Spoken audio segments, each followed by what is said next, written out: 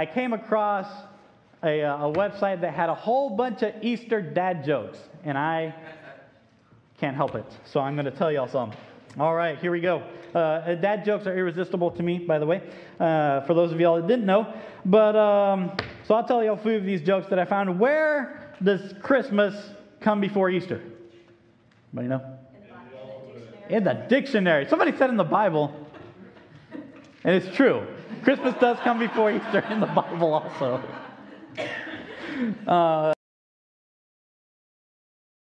How does Easter end? It's an R.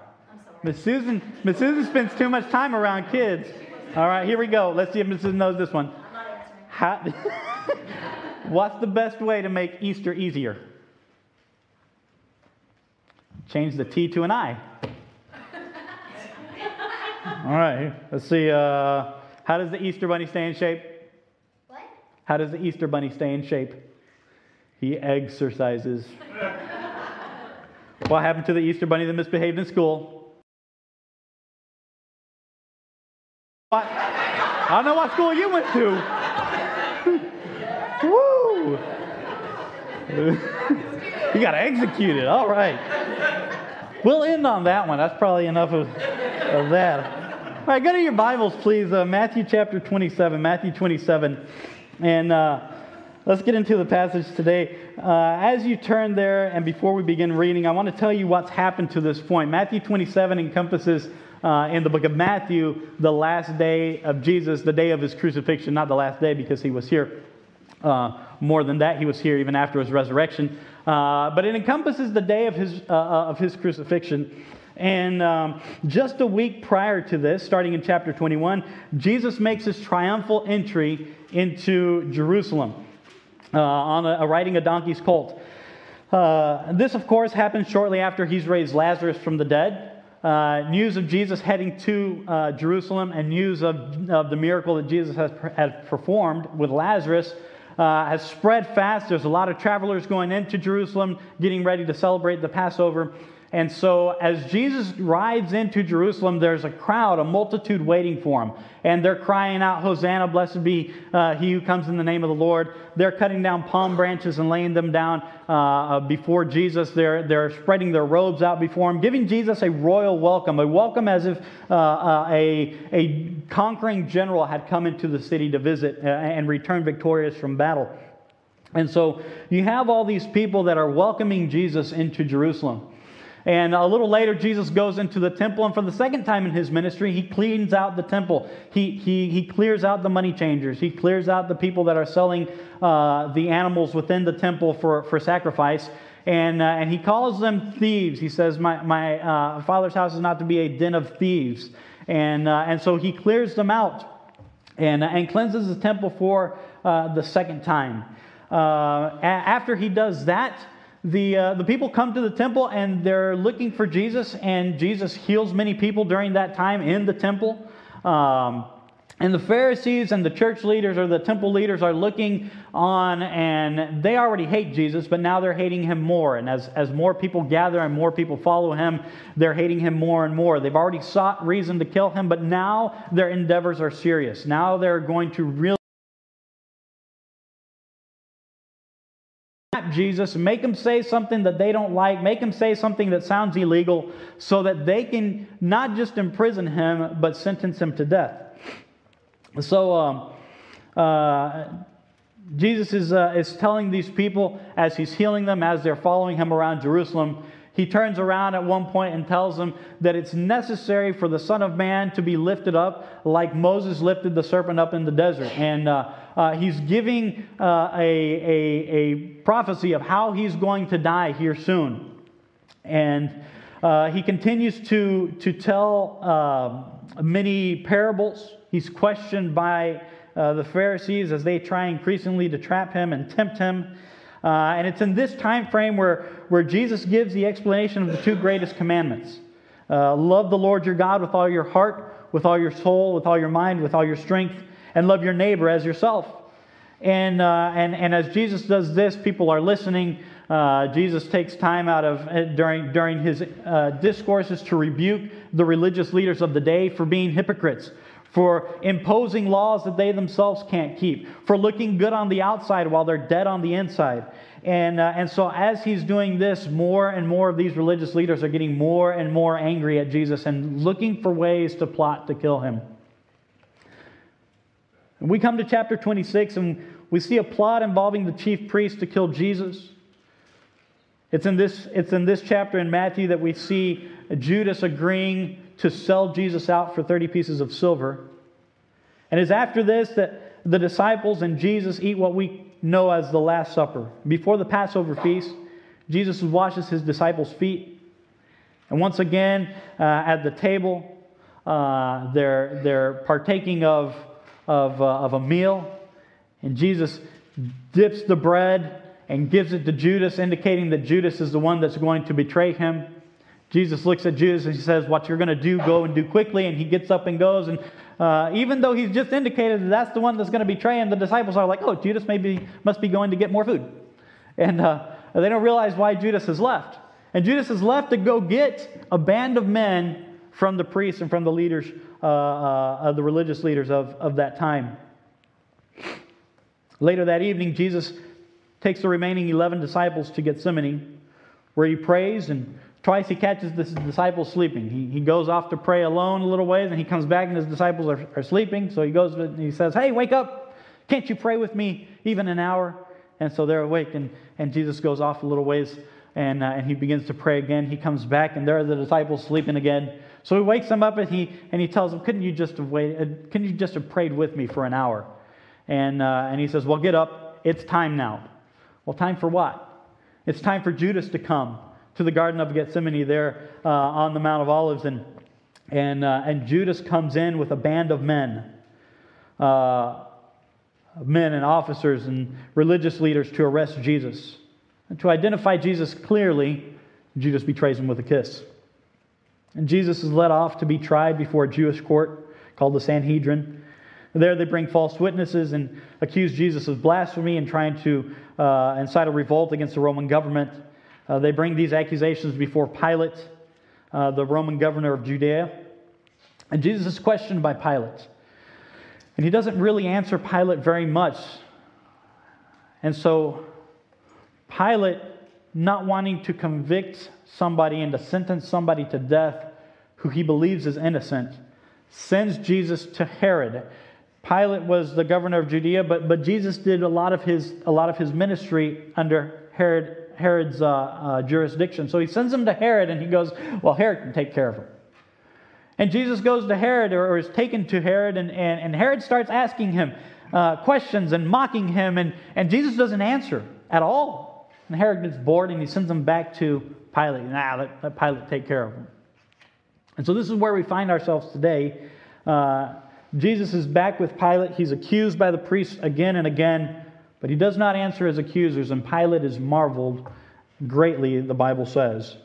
Now look at verse 15. This is where we'll start this morning. Matthew chapter 27, verse 15 through 23. And as we read along, I'll stop and I'll pause. The 15 says, "Now at that feast the governor," that's Pilate, "was wont to release unto the people a prisoner whom they would." So Pilate had a custom to release a prisoner during the feast of the Passover, in that time. And so he'd give the people a choice of who they were going to release. And so Pilate is about to exercise this. But look at the next verse. It says, "And they had a notable prisoner called Barabbas." Now Barabbas, this is all we know about in Matthew, about Barabbas. He's a notable prisoner.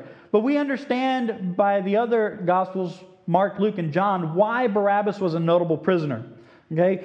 The other Gospels tell us a little bit more about Barabbas. And Mark and Luke tell us that Barabbas was part of a group of men who started an insurrection in Jerusalem, and he was imprisoned with those men at this time.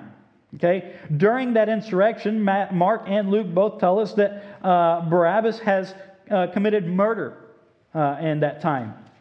John tells us, in addition to that Barabbas was a thief or a robber. It's the same word that's used to describe the thieves that were hanging on the cross with Jesus. This leads some scholars to believe that maybe those two thieves were in the band of men that Barabbas had been with.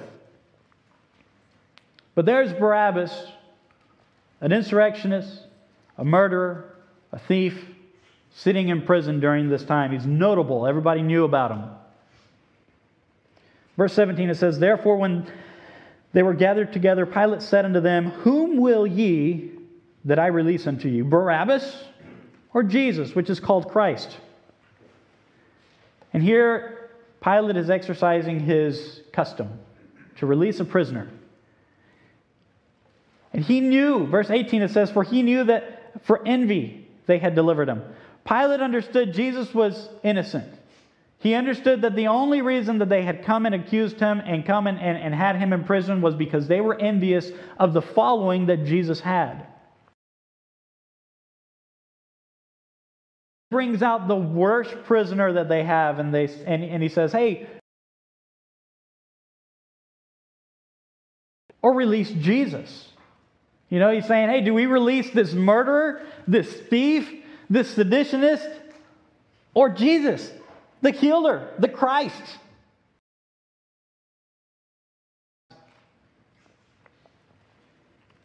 Pilate saith unto him, "What shall I do?" Verse 20. But the chief priests and elders persuaded the multitude that they should ask Barabbas and destroy Jesus. See, before this happens, the religious leaders had gone among the crowd and they said, "Hey, we want Jesus crucified." And they start convincing the people to ask for Jesus' crucifixion. Release Barabbas. The governor answered and said unto them, "Whether of the twain will ye that I release unto you?" And they said, "Barabbas." The Gospel of Luke tells us this about the crowd. Luke writes, "They cried out all at once, saying, Away with this man, Jesus, and release unto us Barabbas." Give us Barabbas.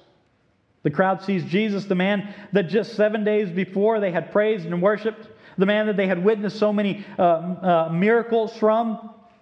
They have him and they have Barabbas, a violent man, a murderer and a thief and a rioter, and they ask for his freedom. But they don't stop there. Pilate says unto them, verse 22, "What shall I do then with Jesus, which is called Christ?" They all answered unto him, "Let him be crucified." And the governor said, "Why? What evil hath he done?" They cried out the more, saying, "Let him be crucified."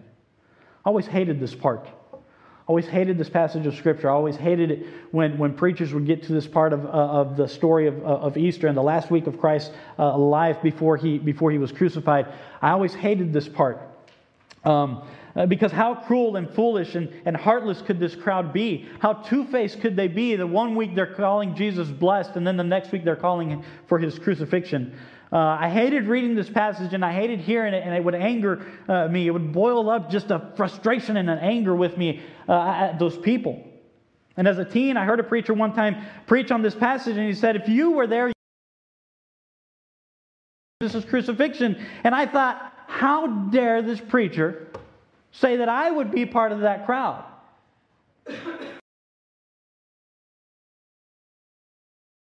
He is. I wouldn't be part of the crowd calling for his crucifixion. Those people were bad. Those people were evil.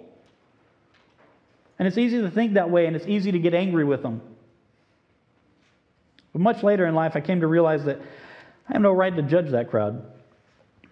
And my call for you, my call for me this morning, is a call to reflect and understand why we don't have a right to judge wrongly and to judge harshly the crowd that called for Jesus' crucifixion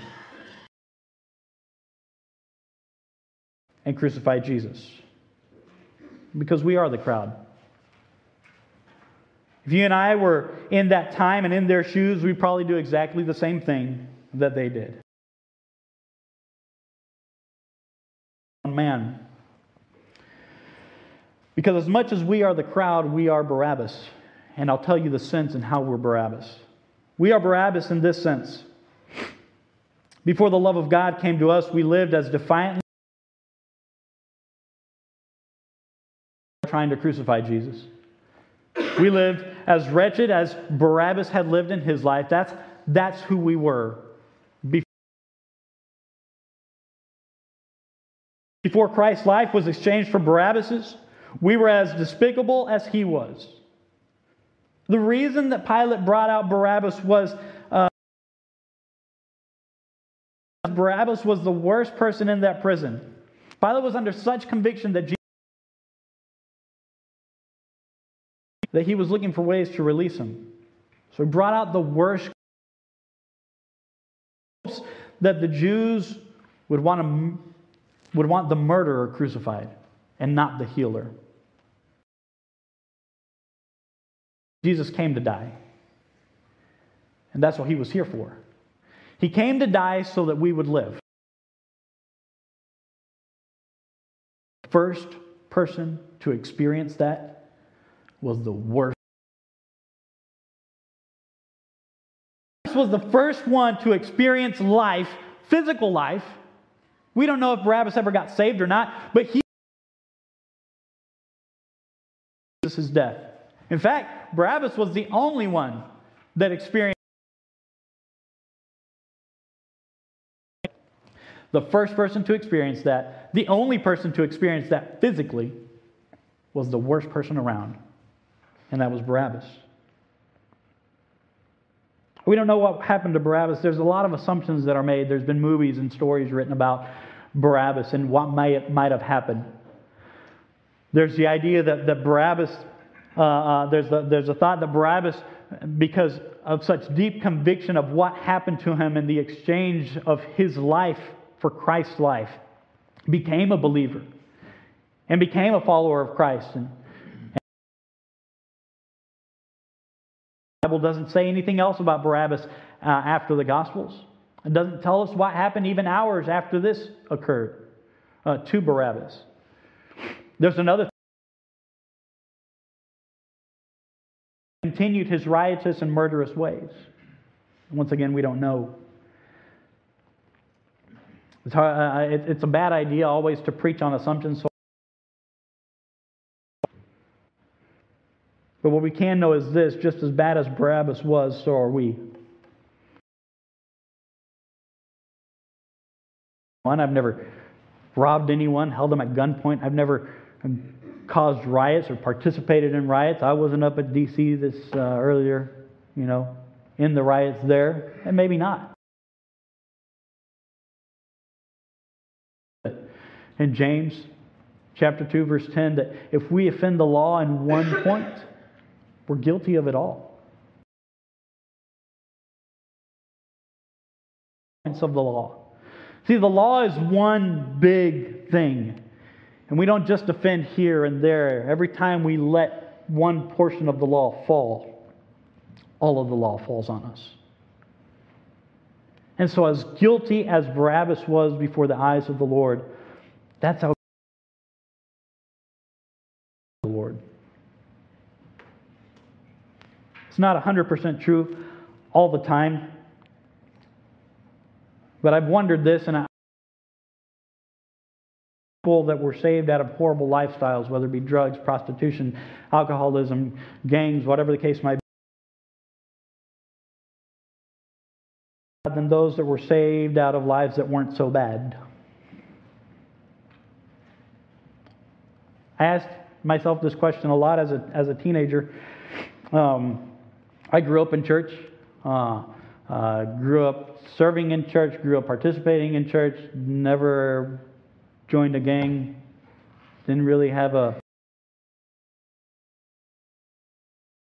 especially in front of everybody.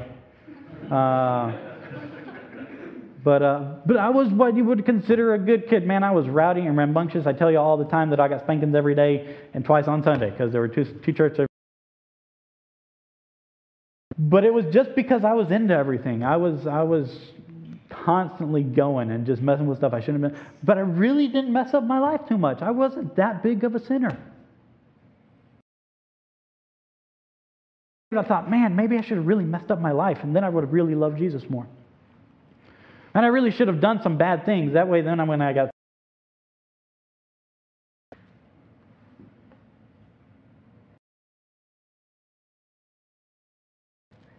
We love Jesus the amount that we think we've been forgiven. A man named Simon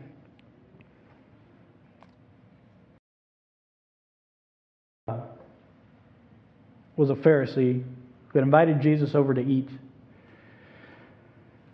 And as he's eating, a sinner, a lady, comes in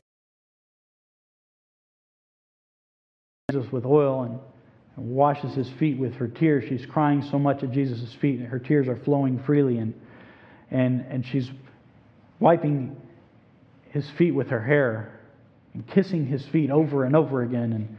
And Simon thinks within himself, if Jesus knew who this woman was, he wouldn't want her here. She's a sinner. And Jesus looks at Simon, knowing what's in his heart, and he says, Simon, I got a story to tell you. And he begins to tell him a parable. And the parable is this. He says, Simon, there was two debtors. One owed him 500 pence. The other one owed him 50 pence. That means nothing to us right now. So I looked it up. I was like, what was 500 pence? And it was about a denarius. One denarius was a day's wage. And so one man owed him about $60, and the other man owed him about $4,000. And Jesus tells Simon, seeing that they couldn't pay, he frankly forgave them both. So they go to the creditor when it's time to pay, and the one that owes him $60 says, sir, I can't pay you. I have nothing to pay you with. And the creditor goes, don't worry about it. Don't pay it. It's forgiven. You don't have to give me a dime. Go your way. Live as if you never had this debt. The one that goes in, that owes about $4,000 worth, he goes in and he tells the creditor, I don't have a way to pay. I didn't even bring anything with me because I have nothing to bring as like a down payment or anything. And the creditor goes, go away. It's forgiven. Don't worry about it. And then Jesus asks Simon this question. He says, Simon, who do you think of these two men loves the creditor more? And so Simon goes, well, I suppose the one who was forgiven most. And to paraphrase Jesus a little bit, Jesus goes, Simon, you're spot on. And see, as a teenager and into my 20s, I had a view of us and them, just like Simon. Simon had a view of us, the Pharisees, and them, anybody that's not a Pharisee. Us, the Pharisees, and them, the sinners. And I had a view of me and them. Me, my sin wasn't that bad, and their sin was bad. And I was realizing that I looked at people differently as those people. I was thinking that my life was better than theirs and had been better than theirs. I had the audacity to think that my sin was better. And to think that theirs was worse. To think that their life of sin was worse than mine. I was using words like them and me without realizing that I should have been using we. If you go to Isaiah chapter 53, Isaiah 53 verse 3 through 6.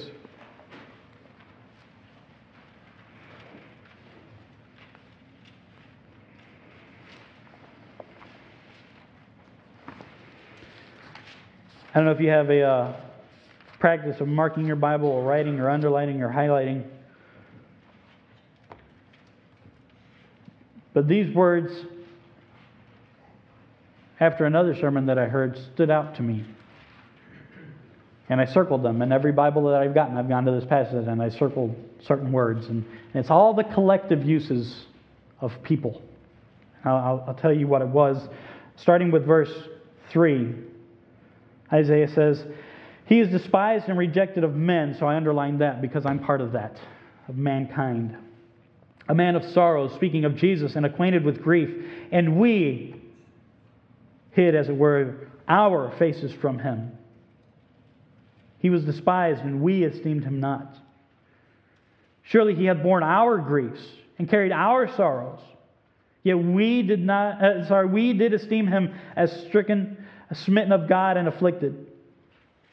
But he was wounded for our transgressions. He was bruised for our iniquities. The chastisement of our peace was upon him, and with his stripes we are healed. All we like sheep have gone astray. We have turned every one to his own way, and the Lord hath laid on him the iniquity of us all. Isaiah is not saying all those sinners turned away. All those sheep went astray. He included himself. The man of God, the prophet of God, who God was speaking to, includes himself in this passage. And he says, we, us, our sins, our iniquities. We hid our faces. We didn't want to look at him. We've all gone astray. And God laid all of our sin on Jesus, who paid the price for all of us.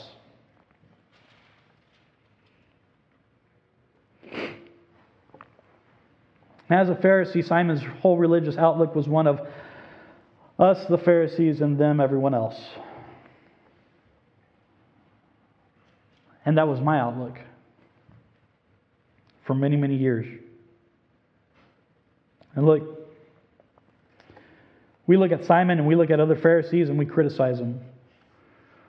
We see the stories of the Pharisees coming up and trying to tempt Jesus. And we go, man, if only those Pharisees knew how wicked they really were. We see the stories of how we hear the stories of how Jesus was. The Pharisees would look and they look at Jesus and think within themselves, Jesus is doing that through the power of Satan, or himself to God. And we hear those stories and we read those stories and we go, man, Pharisees, y'all are wicked, y'all are evil, y'all are blind. Can't you see? Dumb Pharisees, wicked Pharisees. We see the crowd that they Hosanna, blessed is he who comes in the name of the Lord, one day, and then a week later they're among the people crying, crucify him. And we judge them. We can't believe how people can be so shallow, savage, and two-faced. We sit here 2,000 years later and disgust over what they did, little knowing that our voices would probably have rung out the same. Why? Because we can't see to this day that we're as guilty as they were. We stand as guilty as those people did in our sin. And what's more, we are the crowd, but more than that, we are Barabbas.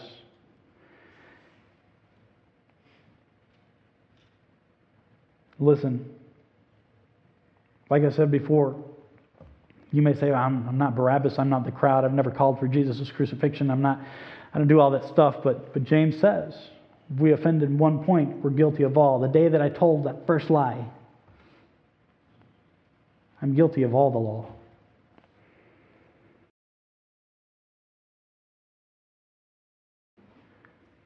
I became guilty of all the law.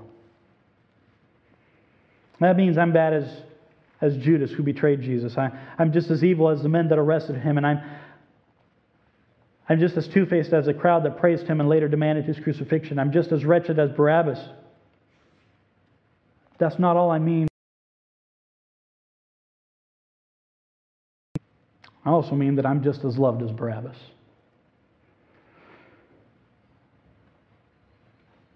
And God is willing to forgive me just as much as He was Barabbas. And Jesus died to let me live just as much as He died to set Barabbas free. I say I'm Barabbas because today I stand here not as a man that is better than any of you that are here or anybody out there. I stand here with a life that I don't deserve because Jesus died a death that He didn't deserve. I'm Barabbas in the sense that I live because Jesus died for me. The wicked and the evil that I was, because Jesus took that away. And He died to set me free, and He died to set you free.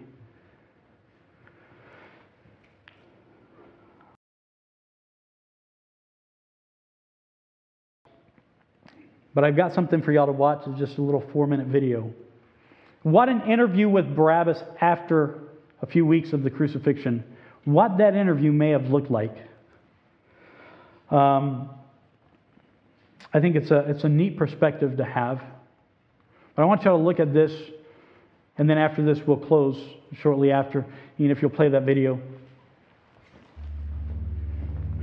I am Barabbas, and I took part in a rebellion because I hated Romans, and I would do anything that it took to set Israel free from Roman oppression, because it's God's country.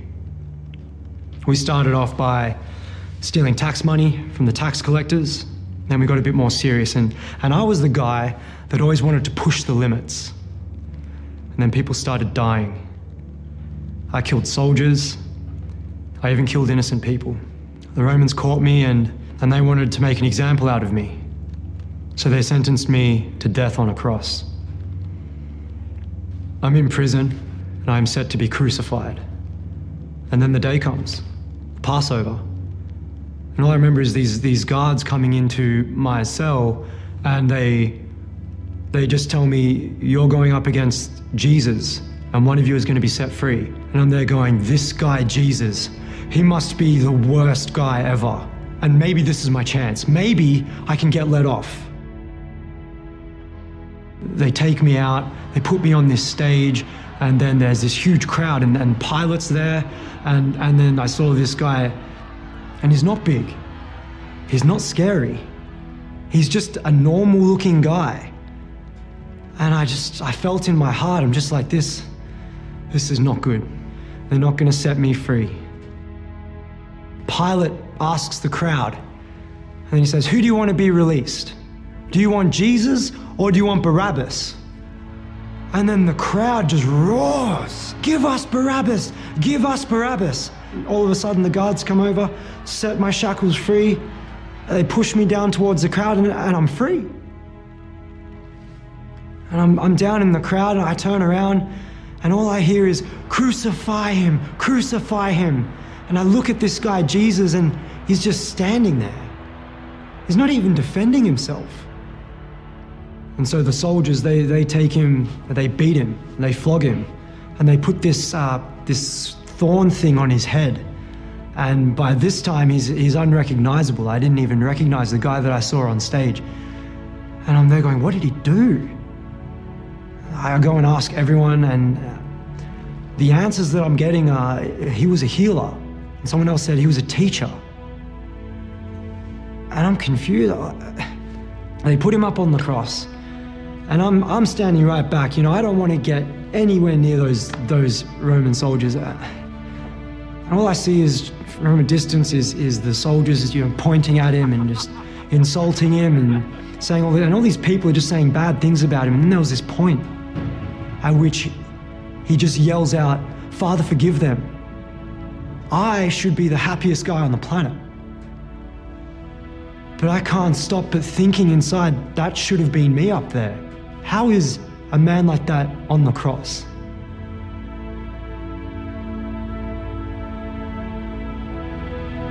A couple of weeks later, and my friend came to me, and he said, Jesus is alive, and you don't understand, you have to come with me, I'll show you. He took me to this massive open area, and there were thousands of people there, and I just remember these people acting really strange. And all I remember is him saying these words, Jesus died so that you could be set free. I'm the guy that was literally set free by Jesus. And I felt this weight lift off me. And I had this compulsion to just go and tell people about this Jesus who sets people free. I'm not a rebel in God's eyes anymore. I'm a friend. I'm a son. I'm a part of his family.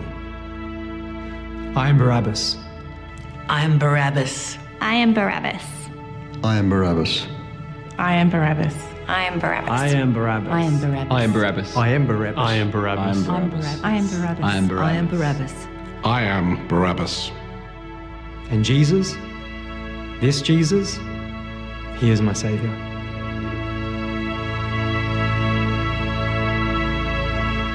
Like I said before, I don't know if Barabbas was saved afterwards or not. Nobody really does, except for Jesus.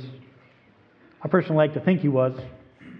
But whether he was not, today we must come to an understanding that Barabbas represents us.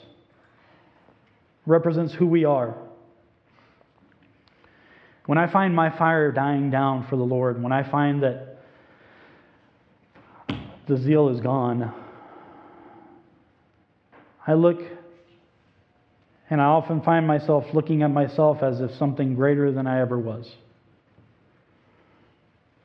Instead of seeing who the past and who I was in the past. It's necessary to not live in the past. And I don't identify with that anymore. But I need to remember where I was before Christ. And I need to remember that I was Barabbas on the way to die. Very well deserving of death. Before I was ever saved. And from that, Jesus bought me and set me free. And He died to take my place. He took the punishment that I deserved. And we need to remember that before Christ, we were sinners, guilty of every sin imaginable, worthy of death. And now because of Christ, we're redeemed. We're clean. We're not guilty.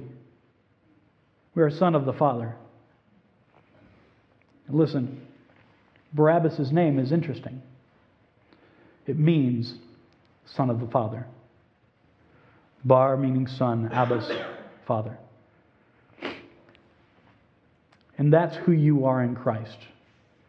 If you've put your faith in the Jesus, the Son of God, that died for you on that cross and rose again 3 days later, if you put your faith in Him and asked Him to be your Savior and received Him as your Savior, the Bible says you are a son or a daughter of the Father. And maybe you're here today and you've lost your fire, you've lost your zeal. Remember who you were. And I'll give you a hint. It was never not so bad. It was dreadfully sinful. And remember who you are now, not because of you, but because of Christ. And maybe you're here this morning and you don't know Jesus as your Savior. Today you can become that son of the Father. Just like me, you aren't worthy of heaven because of sin. But God so loved the world that He gave His only begotten Son, Jesus, to die on a cross to pay for your sins. And He died that you would be free. I'll ask you to stand as we pray. We'll have a moment of invitation. Father, thank you for your Son. Thank you for Jesus. Thank you for looking at us with so much love. And having so much love towards us that you sent your only begotten Son, Jesus Christ, to die on the cross. Lord, as we approach Easter and beyond, Lord, help us to understand. Jesus, help us to understand the suffering that you went through so that we could be set free. So that we could have heaven as our home. So we could have a relationship with the Father. So we could become Barabbas, son of the Father. Lord, when our zeal dies down, when our fire dies down, remind us of who we were. What we were saved from. We were saved from transgressing the whole law.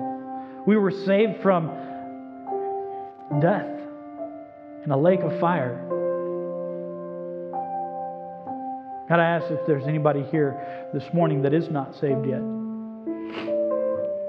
that you would have them today call upon your name, putting their faith and trust in Jesus Christ as their Savior, receiving Him as their Savior, or that they would become another member of your family, even this morning. In Jesus' name, amen.